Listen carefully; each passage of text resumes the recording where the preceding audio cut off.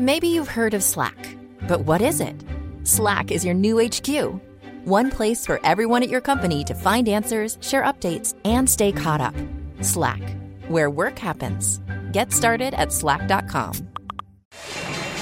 My mission is simple, to make you money. I'm here to level the playing field for all investors. There's always a bull market somewhere, and I promise to help you find it. Mad Money starts now. Hey, I'm Cramer. Welcome to Mad Money. Welcome to Cramerica. I'll be one to make friends. I'm just trying to make you some money. My job is not just to entertain, but to educate, teach, put it in context. So call me at 1-800-743-CNBC or tweet me at Jim Cramer. Hope springs eternal? At least for tech it does. Every year for the last 3 years, the market's come in hot in January. The real strength is in the tech-laden NASDAQ. This year's no different. While the loud averages got hit today, and Dow dipping 120 points, S&P declining 0.28%, and the NASDAQ only slipping 3 basis points. In fact, the NASDAQ, though, is up more than 1% for the year, while the other averages are barely positive, and the tech part of the index, which is what I'm focusing on tonight, is pretty much on fire. Yep, today we saw some remarkable moves in all sorts of tech stocks as analyst after analyst came out of their foxholes and issued bullish recommendations that reverberated throughout the whole sector. Pin action! This is a special time, a moment when the analysts survey their coverage universe and make predictions for the rest of the year. So far, the tech predictions have been very positive, as they pretty much are every year.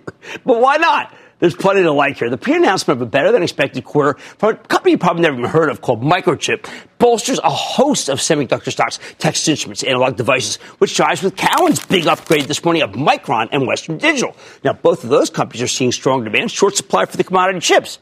You always have to buy these stocks coming off the bottom. That's what I've been telling you over and over again, even if the bottom was mostly caused by Micron repeatedly cutting production to turn pricing around. Do you know the Micron stock roared $4.70 today, or 8.78% on an upgrade? Given an overall weaker tape, that's an astounding performance. Meanwhile, the captains of tech sound off at CES, formerly the Consumer Electronics Show. It's a gigantic trade show, and it's all bullish. Lisa Su, the fabulous CEO of AMD, talked about strong demand for her data center, PC, and gaming chips, and she gave us a spectacular blueprint for future sales. Colette Kress, the brilliant CFO of NVIDIA, tells us how inference chips, actual thinking chips, are becoming a real part of the business. We may be closer to genuine artificial intelligence than most people seem to think. At last, it's time to reflect it in the actual earnings per share. What else? If customers are buying semiconductors in record numbers, then the chip makers need more capacity. So what do? Well, they go to KLA, they go to Applied Materials, they go to Lam Research. No wonder their stocks are soaring. Executives are showing off all sorts of new devices. We're seeing tremendous excitement about the early demand for 5G. It could be the biggest tech cycle in history. 5G ripples through everything from Skyworks Solutions to Qorvo to NXP Semi and Marvell Technology. Now, we're going to talk about the wonders of 5G with the CEO of Harman later in the show. Maybe you'll believe me then. Elon Musk. Talk about tech. He gave an incredibly rosy outlook for Tesla's Chinese demand. He even did a jig, actually a rapturous dance in Shanghai, because he can't contain his excitement. Hey, why not? Tesla's going to be selling 150,000 cars this year from the Chinese factory that didn't exist. Didn't exist 12 months ago. It took 10 months to build. It would take it. Oh, man, none of the American companies could build something like that. You know, this thing is up 150% since May, and it's got more room to run. The cloud kings continue the romp, as one analyst after another names them their top picks. Salesforce just rallied for second day on one of these nights. It just jumped $10 this week alone. That thing was stuck in the 150s forever. We also got a big endorsement of Twitter by Merrill Lynch, which set the social media cohort on fire, including Facebook, which is on an outright tear. Cybersecurity stocks, they've been rocking. Why? Of course, Iranian cyber attack. Defense. Just today, we got an upgrade of the industry's ultimate laggard, FireEye. Rallied 3% on an upgrade. I could go on and on. The point here is tech stocks are reacting to every single positive upgrade, every single data point, and the stocks, they go higher. Should we be shocked at this strength, despite all the headlines about how Iran is ready to wreak havoc to retaliate against us for killing one of their top generals? I myself am torn. On the one hand, history is on your side. For the last 3 years, ever since President Trump was sworn in, tech stocks have rocketed higher in January. January 2017, NASDAQ Composite rallied 4.3%. January 2018, 7.4%. Last year, despite a hideous pre-announcement from Apple, the NASDAQ blasted to the moon, up 9.7%. Now, the NASDAQ index itself, the composite, that is not to buy. There are way too many drug stocks, and those are the exact opposite of the tech stocks I'm talking about here. Those are safety last stocks. Look, on the other hand, these January tech rallies, they don't always have legs. In February of 2018, you had a 1-2 punch of an economy that was too darn hot and a series of dangerous bets made against the volatility index, or VIX, that blew the stock market to kingdom come. What else? It's important to recognize that you're not early this time around. Last year, we just come through the J-Powell bear market, precipitated by the Fed chief's foolish decision to rapidly raise interest rates while promising still more rate hikes in 2019. As soon as Powell changed his tune, the averages caught fire. This time around, there's no springboard. We've already had a major run. That said, the trends driving so much of this tech rally are real, and they are long-lasting. Let's take 5G. This is the year when 5G networks should really take off. So any company with a decent amount of 5G exposure is going to win. And that means everything from the semiconductor names I already mentioned all the way up to Apple. Second, digitization. I know I talk about it forever, but, it's still in its infancy. That gives you room to buy something like a Salesforce or Workday or ServiceNow or Adobe. Please, my Capital Trust just actually trimmed ServiceNow. Trimmed some Salesforce. I had to. The stock shouldn't be up $10 in 2 days. Third, there's a definitive shortage of social media stocks. Think about it. We got Twitter, Facebook, Snap. That's about it. Advertising remains strong. Don't forget Trade Desk. Look, I know many people believe that we're about at the level where we would have to be a moron to buy stocks up here. We have an unpredictable president. It's provoked potentially serious retaliation from Iran. We have an employment number on Friday that could be very well too hot for the Fed to justify more rate cuts. Remember, if we get a strong labor report, the hard money types will crawl out of the woodwork and insist the Fed needs to tighten. But against all these negatives, there's hope. Hope based on a stronger tech market propelled by great secular growth trends that transcend these worries. Okay, now I read my Twitter feed. I see what the critics are saying. They're saying I've gotten too negative. Now, as a promise to my eldest daughter, I've become Jimmy Chill. Yeah, Jimmy Chill is what she calls me. So I saw the Tina Turner play this weekend. I don't want to fight no more.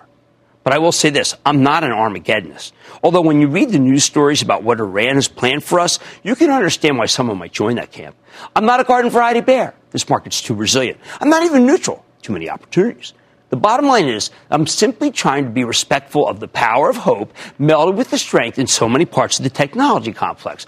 I want to buy these stocks, but only in a weakness. However, keep in mind that we've run a great deal, so you have to be prepared for an exogenous event that causes a pullback that will give you opportunities to buy at lower, less expensive levels. Mark in Nevada. Mark! Hey, Jim, go blue. A long-time listener, first-time caller. Yeah. In the past, you've recommended Marvel.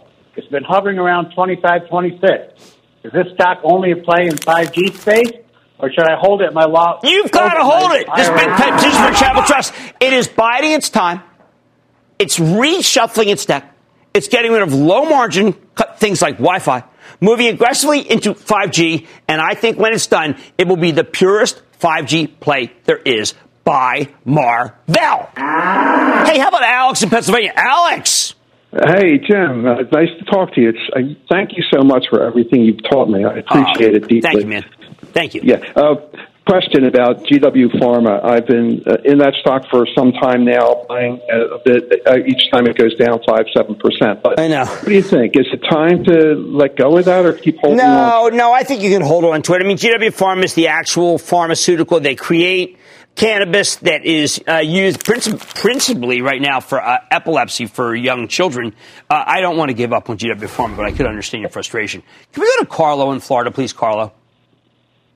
Booyah, Jimbo. Carlo here in Coral Gables with my daughters, Mia and Olivia. We want to know about Square. We're not very happy with the part-time CEO and the non-aggressive nature of Amrita, the CFO. Can you please let me know if it's time to sell it or hold it? No, but I struggle myself.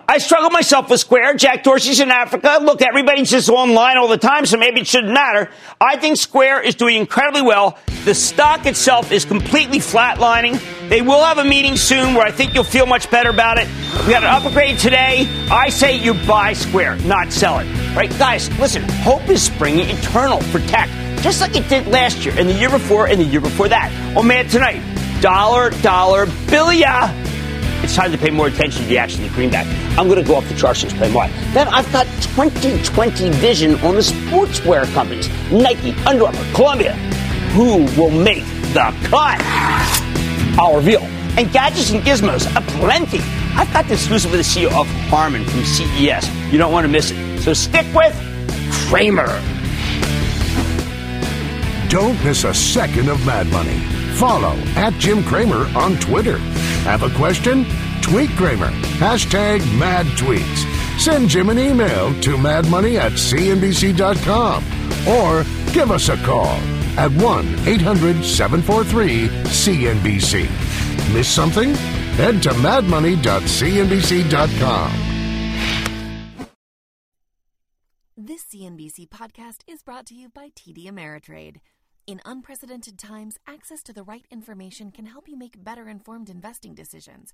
That's why TD Ameritrade is committed to providing a range of relevant educational content, like timely articles, informative webcasts, and access to daily live market news, so you can stay on the path to becoming a smarter investor. Learn more at tdameritrade.com/markethub. TD Ameritrade, where smart investors get smarter.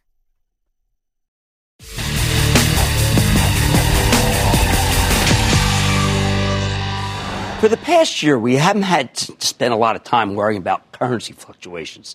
The dollar's been strong, not great for our exporters, and it had become a recurring problem for all multinationals. You heard it on every conference call. But now something new, something different, something positive is happening for our companies. A weaker greenback, and we got to see how weak it can get. Currency markets are not my province, but that's why I'm going off the charts with the help of Carly Garner. She's a brilliant technician. She's the co-founder of DeCarly Trading, and she's the author of High Probability Commodity Trading, because she thinks the weakened greenback could be poised for a major breakdown.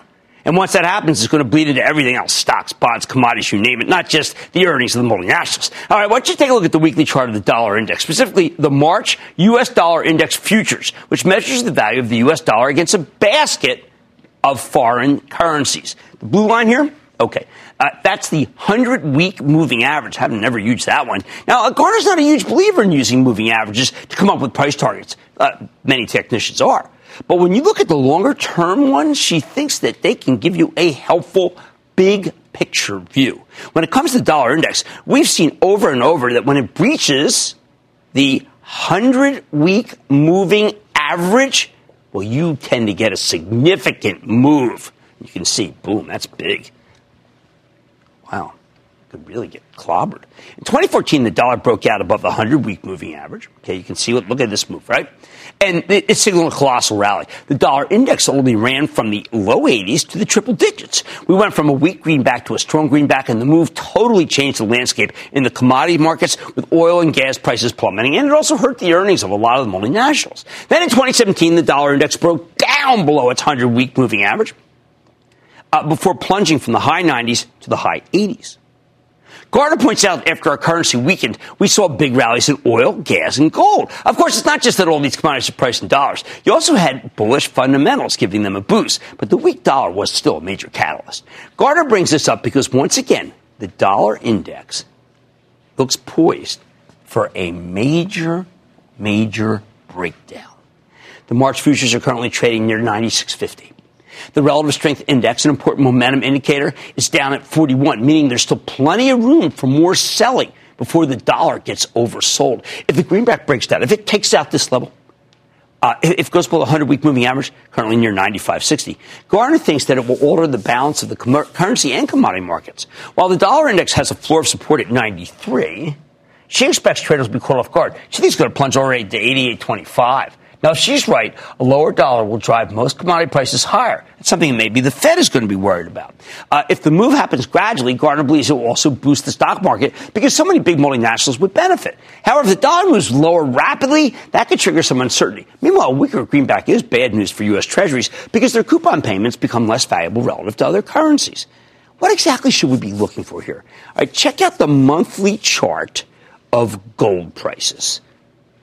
The precious metal has been on a tear, in part because the dollar's already started weakening, igniting a fierce rally. But, of course, uncertainty drives gold, too. And it's gotten big lift from geopolitical worries. If you think we're headed for war with Iran, well, you know, as I've been saying over and over again, cash and gold, right? However, in the absence of a big breakdown in the dollar, Garner would expect gold prices to peak sooner rather than later. As she sees it, the precious metal is already pricing in the decline in the dollar index down to the low 90s. At this point, gold futures are nearing their major long-term ceiling of resistance, and the relative strength index is nearing overbought levels, meaning we've come up too far too fast. But if we get the breakdown in the dollar that Garner's anticipating, gold should get still an extra boost. With a weak dollar, she can see the precious metal breaking out above its ceiling, which is right now at 1605. Next ceiling, 1793. Maybe we even retest the 1900s. Now, we haven't seen that level since 2011, although she doesn't think that's likely. Without a meaningful decline in the dollar, Garner thinks gold will run out of steam. Make its way, this is kind of striking to me, make it all the way back to 1250. Woo! And if that level fails, she thinks it's going to go to $1,115. In short, the dollar holds the key to the rally. Now, take a gander at this weekly chart of gold with the Commodity Futures Trading Commission's a Commitment of Traders report, or COT report, which tells you what small speculators, large speculators, and commercial hedgers are doing. Now, we care mostly about the large speculators, money managers. Lately, they've gone all in gold. This is their largest net long position in gold in history? Well, Garner believes the precious metal could have a little more upside. This trade has gotten incredibly crowded, and there's good reason to believe it's gotten way ahead of itself. I mean, look at this. I mean, everyone's recommending gold now. Remember, I've been recommending gold since the show began. I think 10% of your assets should be in gold. I like insurance. Insure your house, insure your portfolio. What else gives Garner pause? U.S. Treasuries. Take a look at the daily chart of the TLT, an ETF that owns long-term treasuries. In times of geopolitical turmoil, wouldn't you expect this thing to go higher because bonds are a safe haven, like gold, right? But that hasn't happened. The TLT is trading sideways, less volatility. As far as Garner's concerned, the gold market and the bond market can't both be right. Now, bond traders tend to be more level-headed compared to people who trade gold futures. With that, I'm going to take a lot of heat on that, but it's true. With that in mind, Garner's assuming that, remember, you can attack me on Twitter. I'm not going to respond. Assuming that gold has overreacted and treasuries have underreacted. Ironically, even though speculators are usually long gold, they're moderately short treasuries. But when you zoom out, that actually makes sense. Last year, U.S. treasuries got a huge boost from the rest of the world. Foreign bonds were paying negative interest rates, so investors from overseas sent their money here. The rest of the world's interest rates have gone higher, though. So there's now less overseas cash flooding into our bond market. Just like gold, Garner expects the currency market to be decisive here, except when it comes to Treasury bonds. A weaker dollar should send them lower. If she's right about the dollar, she'd expect the TLT to head to 130 from 137. That would be pretty dramatic, too, which equates to the 30-year Treasury yielding about 2.5%, up from 2.3%. It might make a brief run at 142 before then, but Garner's betting it will be rebuffed, and she recommends selling into strength. Sell this ETF, okay? That's important. A lot of traders are in that thing. The bottom line, the charts as interpreted by Carly Garner tell us that it's time to start paying more attention to the action in the dollar, and it is about to plummet. She's betting on a big breakdown, not this little one we've had so far. Good news for gold. Bad news for U.S. Treasuries. Good news for American companies that do a lot of business overseas. I hope she's right. I want to see higher earnings for our biggest international companies. That could drive the market higher ultimately. If she's right, that's precisely what we will get. Stick with Cramer. This CNBC podcast is brought to you by TD Ameritrade. Investing isn't one size fits all. Every investor has a unique style. That's why TD Ameritrade offers 2 different mobile apps. There's TD Ameritrade Mobile, which lets you manage your portfolio with streamlined simplicity, or Thinkorswim Mobile, which gives you tools you need for more advanced trades and in-depth analysis. Visit tdameritrade.com/apps to find the one that's right for you. Once again, that's tdameritrade.com/apps.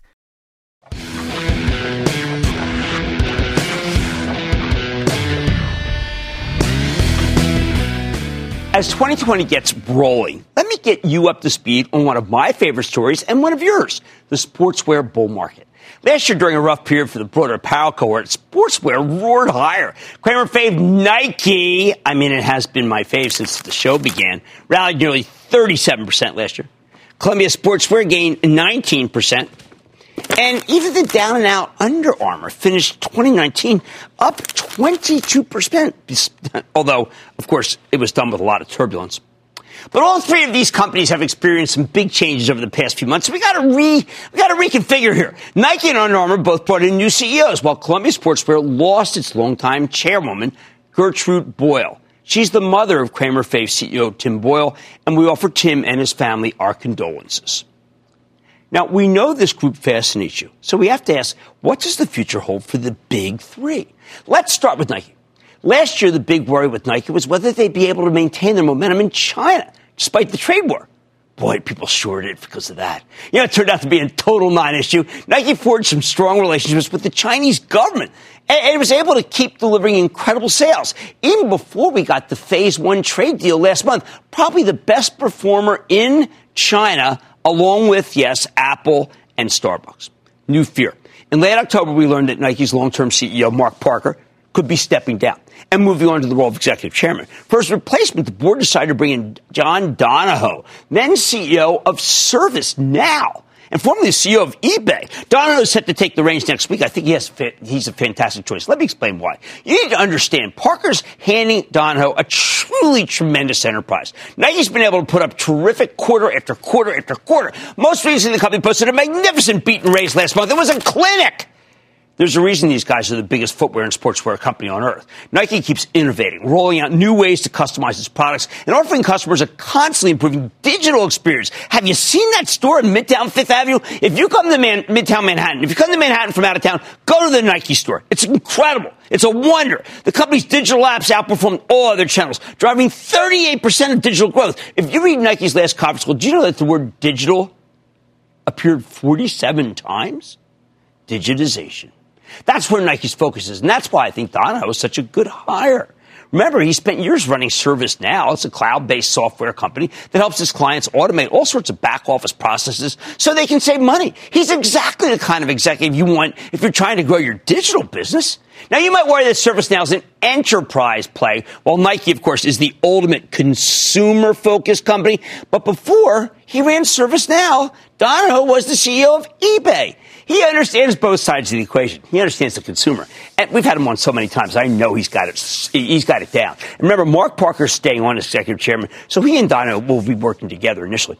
Now, Nike's had an impressive run. The stock's currently selling for 29 times next year's earnings estimates. I think the company's firing on all cylinders. But if you don't own it at that kind of price, you got to wait for some exogenous issue pullback. In other words, something that isn't involving Nike that causes the market to be brought down. You reach for this one. Okay, next up, you don't reach for this one. Under Armour. This story's got a lot of hair on it. Remember, on Wall Street, bald is beautiful. Hair's bad. It's like finding hair in your soup. For ages, Under Armour was one of the hottest growth stocks around, but in 2015, it slammed headfirst into a concrete retaining wall. During 2016-2017, the industry got more competitive. Company's growth slowed. Under Armour was once a $50-plus stock in 2015, but by November of 2017, it had plunged to $11. But that's where it bottomed. Now, after spending years lost in the wilderness, Under Armour finally started turning itself around. It had a very nice run in 2018. In the first half of last year, at its peak last July, the stock was up 57% for the year. But then it hit another wall. At the end of July, the company reported a very disappointing quarter. Grim guidance, stock got poleaxed. Then it got hit again 2 months ago when the Wall Street Journal published a bizarre story stating that Under Armour was the subject of a big federal accounting probe. That sent the stock from 21 to 17. However, by the end of last year, it rebounded 21 change, in part because the most recent quarter was better than feared. The big change here, in late October, Under Armour announced that founder, chairman, CEO Kevin Plank was resigning from the CEO job, though he's staying on as executive chairman and brand chief. His replacement, a fellow by the name of Patrick Frisk, who took over as Under Armour's chief operating officer in 2017. Before that, he was CEO of Aldo, the shoe retailer. And before that, he spent more than a decade working with VF Corp's outdoor brands, good ones, Timberland, North Face. That's a good pedigree.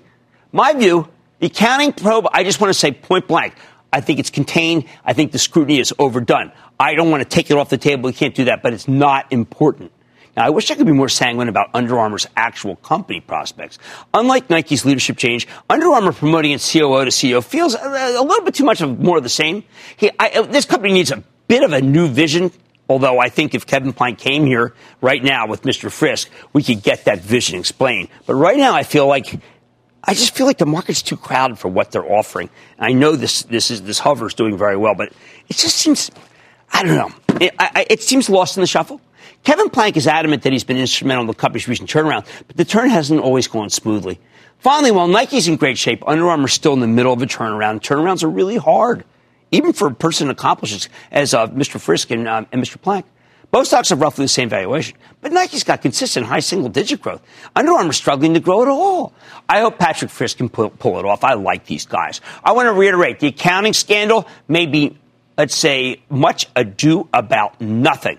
But the actual fundamentals show me. Last but not least, there is Columbia Sportswear, which you might recognize as Columbia, Sorel, Prana, with capital A, Mountain Hardwear. This stock's been an incredible performer, rising from the teens at the depths of the Great Recession to 100 as of today. Now, the story here is more of a tragedy. Late last year, Gert Boyle, the longtime chairwoman and Boyle family matriarch, passed away. She took a small apparel company that was not far from bankruptcy in the 70s and turned it into a $6.8 billion powerhouse. Now, Columbia Sportswear is very much of a family business. Gert Boyle's son, Tim, CEO, is taking over as acting chairman.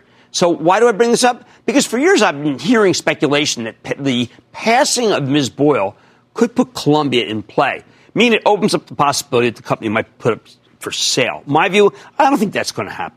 Also, you should never buy a stock purely because of takeover speculation.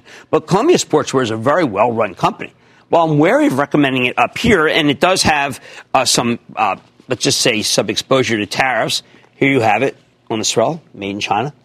I do think that, like Nike, if this one comes in, you want to pounce on it. Here's the bottom line. We've seen a series of big management changes in the sportswear space in the recent month. But I'm going to reiterate, I think it's worth sticking with Nike, worth buying Columbia on a discount. And Under Armour still got a lot to prove before I can bless owning its stock. Let's go to Tracy in California. Tracy. Hi, Cramer. I am a marathon runner, and my running community is obsessed with wearing Lululemon. Do you think there's more room for this stock to run? No pun intended. I love that. The answer is yes. I think Lulu's not done. 233 did hit an all-time high today. I think Lulu is incredibly well-run. It's been well-run. It's got a new CEO. It is just terrific. And even up here, it's a buy. Oh, let's go to Gerard in South Carolina. Gerard. Hey, Jim. How are you? I am good, Gerard. How about you? Good. Sorry about Philadelphia. I was rooting for him. Yeah, me too. I was going back and forth with my friend Brent Selig today. You know, I'm trying not to. I'm going to put it behind me soon, but I just want Carson Wentz to get better as fast as possible. Yes, absolutely. Good point. Okay, Jim, I started a position in Revolve on your recommendation. They missed their last 2 quarters. Do you still like it? Yeah, I really do. I mean, I know the stock has come down a great deal, but it's an e-commerce fashion company that I actually had a debate with this with my daughter, who says, Dad, you're a little too bullish on this company. I think it's got a terrific fashion presence, and I'm not backing away from it. I think it's fine. All right, there's a powerful sportswear bull market going on, and I think it's worth putting your money on these when the market comes in. Nike and Columbia.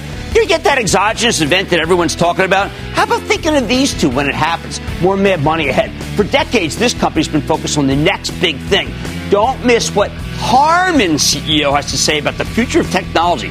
Live from CES. Music to my ears. Then I'm dumbfounded by Tesla, but for reasons that may surprise you. And all your calls rapid fire in tonight's edition of the Lightning Round. So stay with Cramer. On the open road, this company is delivering to motorists music the way it ought to be heard. As the 5G era draws near, can you connect to the future with Harman? Every January, the tech industry assembles in Las Vegas to show off their newest products. It's called CES. That's that shindig formerly known as the Consumer Electronics Show. I've been there. It's really wild. This year's CES got rolling yesterday, which is why tonight we're checking in with one of my favorite consumer technology places. I'm talking about Harman, the maker of all sorts of audio and visual technology for the connected car, as well as the home sound systems and headphones. I bet you got something from Harman in your house now nearly 3 years ago. Harman was acquired by Samsung, and we loved the stock. And now the company remains a subsidiary of the South Korean tech titan. But even though we can't own the stock directly, we can still benefit from the management's brilliant and innovative expertise. So let's take a closer look with one of the oldest friends of the show, Dinesh Paliwal. He's the president of Harman. Get a sense of what he's got cooking now that CES 2020 is in full swing. Mr. Paliwal, welcome back to Mad Money. Great to be on your show, Jim. You know, Dinesh, I miss you very much, and I miss you not just because of what you did with Harman, because you have unbelievable insight. Tell me what it means to have sold 100 million headphones. Jim, we're in a pretty good place right now. You know, on the consumer side, which is Harman's oldest heritage, we're gaining one new headphone customer a second, which is 32 million new customers in 1 year. So we're very happy. And we have come from number 9 position to number 3 and the fastest growing, ahead of Apple, ahead of Sony, ahead of Bose. Couldn't be happier. But Jim, CES right now is buzzing. And it's very different from last 5-7 years, what I have seen. So something special is in the air. It's not about unique cutting edge technology. It's about finally these things like augmented reality, artificial intelligence, smart everything, smart display, passenger economy, 5G. They are starting to come together to create a solution. And companies are coming together to create a collaboration, finally putting it all together because one company cannot do it alone. So I'm very happy to see what I'm seeing right now. Well, Dinesh, let's talk about, say, use the example of gaming. Gaming is maybe the most popular thing in the world right now. And Harman is now doing some things in gaming, making it so that you've got the best quality technology to go along with the unbelievable games. Why did you move into gaming so aggressively? So, Jim, we've been in headphones for past 40 years. The recording reference headphones were made by AKG and JBL. But we entered into consumer headphones, and this year, I'm very proud that JBL launched first in industry. It's a JBL Quantum. It's a patented technology which really puts actually the gamer in the context and contextual. Spatial, you can do many headphones, but this one really gives you immersive 360 view of up to 40 channels in some games we have. So we believe this is a fastest growing category, $35 billion market in 2024, and we want to play big in that.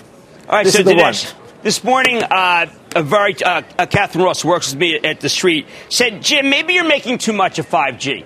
Is it possible that it's really just overhyped? Please tell me, Dinesh, that's as big as I think it is. So, Jim, you're the master, but you're asking me, so I'm going to give you my view. Look, 5G has been hype for last many years. At the same time, we all know, without 5G, we could not really apply AR and AI, the smart IoT, the smart displays, the passenger economy, the shared mobility.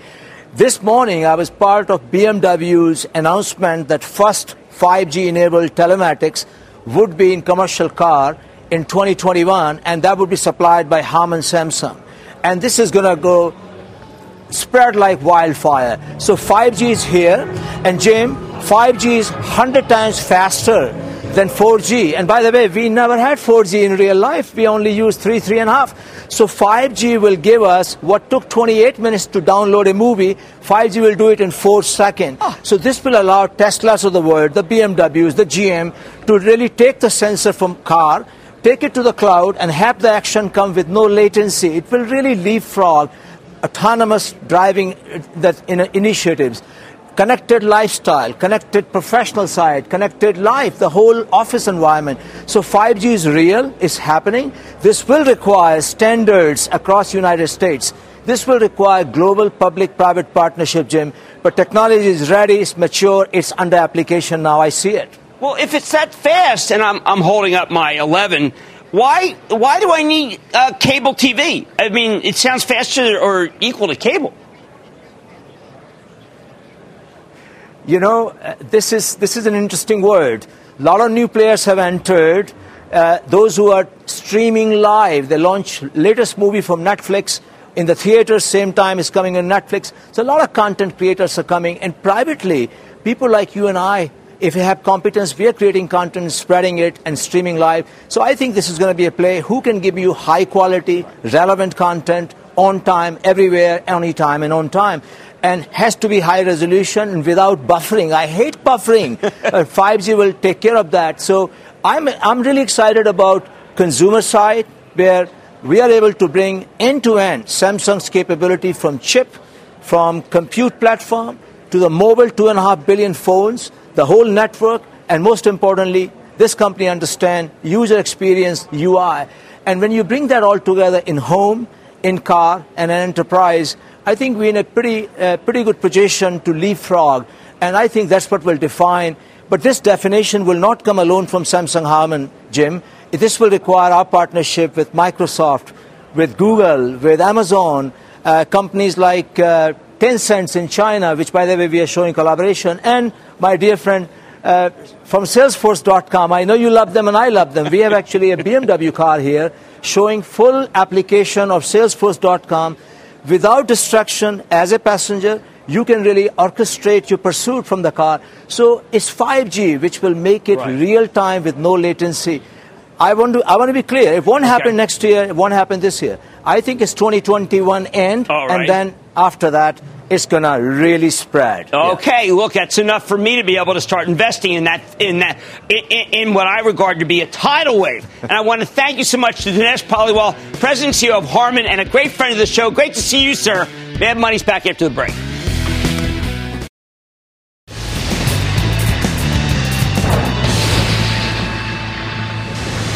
It is time! It's time for the lightning round! And then the lightning round is over. Are you ready, Ski Dad? Time for the lightning round. Because you might start with you in Florida. You! Hello, Jim. Thanks for taking my call. Of course. With all the 5G being the greatest investors coming up, what do you think of American Tower? Okay, American Tower is trading right now on what the judge is going to do on the merger between T-Mobile and Sprint. I say wait a few days, stock's coming down, and then you'll get a better chance to buy. Let's go to Gerard in New Jersey. Gerard! Hey, Jim, how's it going tonight? Oh, man, it's going really well. How about you? Pretty good. Hey, I'm looking for a price target as well as a time frame on Mattel. I think, we had Mattel on just a few weeks ago, and the stock's been motoring higher, and I think this thing could go to 17, 18 without a problem. They have fixed the company. I'm a believer in Mattel. Let's go to Robbie in New Jersey, please, Robbie. Rob.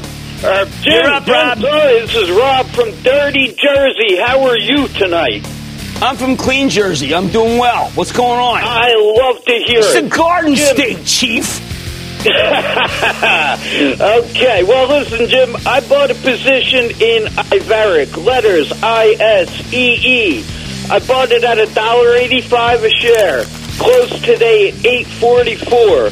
I got a stop loss in at $7.50 to sell 25%. I got another stop in at $7 to sell 25%. And I got another stop in at $6.50 to sell the remaining 50%. Robbie, I'm not going to go for that. I mean, I don't know the stock, but what I would do is take your money out, take the cash that you have in it, and then if you want to keep the stop loss, I don't like stop losses because you can go right through those in a second, stock like that, but take some profits and then let the rest run. I want to do more work on this thing, and congratulations. You think this is what investing's about, and speculation. They both work for me. Jeremy in Texas. Jeremy! Hi, Jim. I'm calling to see what you think about NEO. Well, the thing got pancaked. Remember, it was on 60 Minutes. The stock spiked, and then it got hit all the way down. The only Chinese stock I'm recommending is Alibaba, which I think is a great company, by the way. And I've used them myself, and it's very good. Let's go to Lauren in Connecticut. Lauren. Hi, Jim. Booyah. Booyah. I'm calling to ask you about Everbridge, EVBG. I got to do work on Everbridge. I had to do work on that one. I'm in the Neverbridge camp. I got to get in the Everbridge camp. Let's go to Walt in Florida. Walt. Yes, sir. Hey, Jim, a big booyah to you, brother. How are you tonight? I'm doing fine. How about you? I'm fine. Thank you very much. I wanted to take a minute of your time and inquire about a stock that I'm looking at. It's PEI, also known as PREIT. Yeah, I read the Inquirer piece about the opening of the new fashion mall downtown, and it really didn't, it just didn't sound that good. They pointed out some things that made it so it didn't seem that was going to turn the thing around. It has 16% yield. I'm worried about that yield. I want to stay away from PEI. I really do. I wish it were doing better. Let's go to Valerie in Florida. Valerie. Hey, Jim. Happy 2020. Booyah to ya. Oh, there you go. Right back at ya. What's going on? Thank you. Well, I just want you to know, I'm a big fan. Watch on Squawk Box all the time. Oh, thank you. And I'm married to a Philly man like you. Oh, boy. Here we go. Yeah. Okay, so anyway, I wanted to just ask you about Chewy. I love dogs, and I love Chewy. CHWY. We're in the same boat. You and me are in the same boat. We love dogs, and we love Chewy. And this is one of those situations where I feel like the love of the product and the fact that it's got great growth is okay for me and okay for you. And that, ladies and gentlemen, good of the Lightning Round!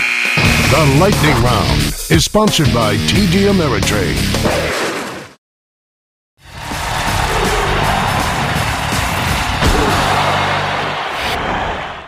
So people are dumbfounded that Tesla's stock can be worth almost as much as General Motors and Ford combined. That's right. Tesla has an $84.5 billion market cap. GM's at $50 billion. Ford at $37 billion. We hear this griping every time Tesla takes out an important level. I remember the consternation when it grew bigger than Ford, then bigger than GM.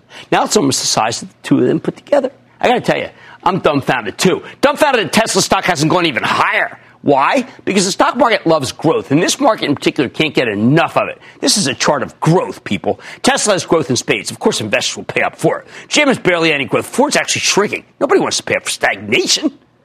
Plus, Tesla's got a rapidly expanding business in China, which is all the more impressive when you consider that Ford's China business is in big trouble. And GM just told us its Chinese business will be down this year. Just like last year, it fell 15%. People are mocking the fact that Elon Musk did a jig last night on the Shanghai stage where he unveiled the new cars. I say you can blame him. He built a new plant that can produce 150,000 cars, and he did it in just 10 months. Ford and GM will be struggling to get that similar plant up running in 18 months. They're more in the habit of closing factories than opening them. Even better, Musk says this new plant can get its capacity up to 250,000, maybe in a couple of years. As far as I'm concerned, the guy can dance naked after those accomplishments. I don't care. More importantly, though, these kinds of comparisons between the old guard and the new ones, worthless. Wall Street will always pay much more for fast-growing companies with fabulous prospects. I remember in the 80s when Merck and then Coca-Cola, PepsiCo passed the valuation first, U.S. Steel, and then GM, Ford. We were all agog. It had to be wrong. No, it's silly. This incredible bull market that began in 1981 has been about one thing and one thing only, growth. If you have it, your stock's worth more than a similar company in the same industry that doesn't have it. Unless those growth-free companies can be taken over, then it's pretty much of a loser in the eyes of growth-oriented investors. And I don't see Ford or GM being acquired. Value investors just want the dividends, and they hope that they're being paid to wait for a turn. Crucially, value investors, they're cheapskates. That's what they are. That's why you can't compare a growth stock to a value stock. They appeal to entirely different audiences. Most audiences like growth. Now, I got really bullish on Tesla about 150 points ago when it became clear that the company can make money, maybe even a lot of money, as soon as next year. At the moment, you're getting another wave of conversion from bears to bulls. 27% of the float is still sold short, which is way too high for a company with positive earnings that can raise $2 billion if it needs it on a dime. What else made me go bullish? Elon got serious, stopped tweeting, stopped consulting the SEC. Solar business became a positive, not a drag. Someone threw a rock at the supposedly unbreakable window of a Tesla new pickup truck. It went through it, and no one cared. In fact, deposits skyrocketed. What more can you ask for? The Ford and GM versus Tesla comparison is just a parlor game. Tesla's got electric vehicles. That's the future. GM has an electric vehicle that no one seems to want. Who the heck knows what Ford's up to? Who cares? Wake me up when Tesla's double the value of Ford and GM put together. It's double! That's when I might take a pause in my bullishness. But only if GM and Ford gain in value from here. Because if they decline, a double's too easy. Stick with Cramer.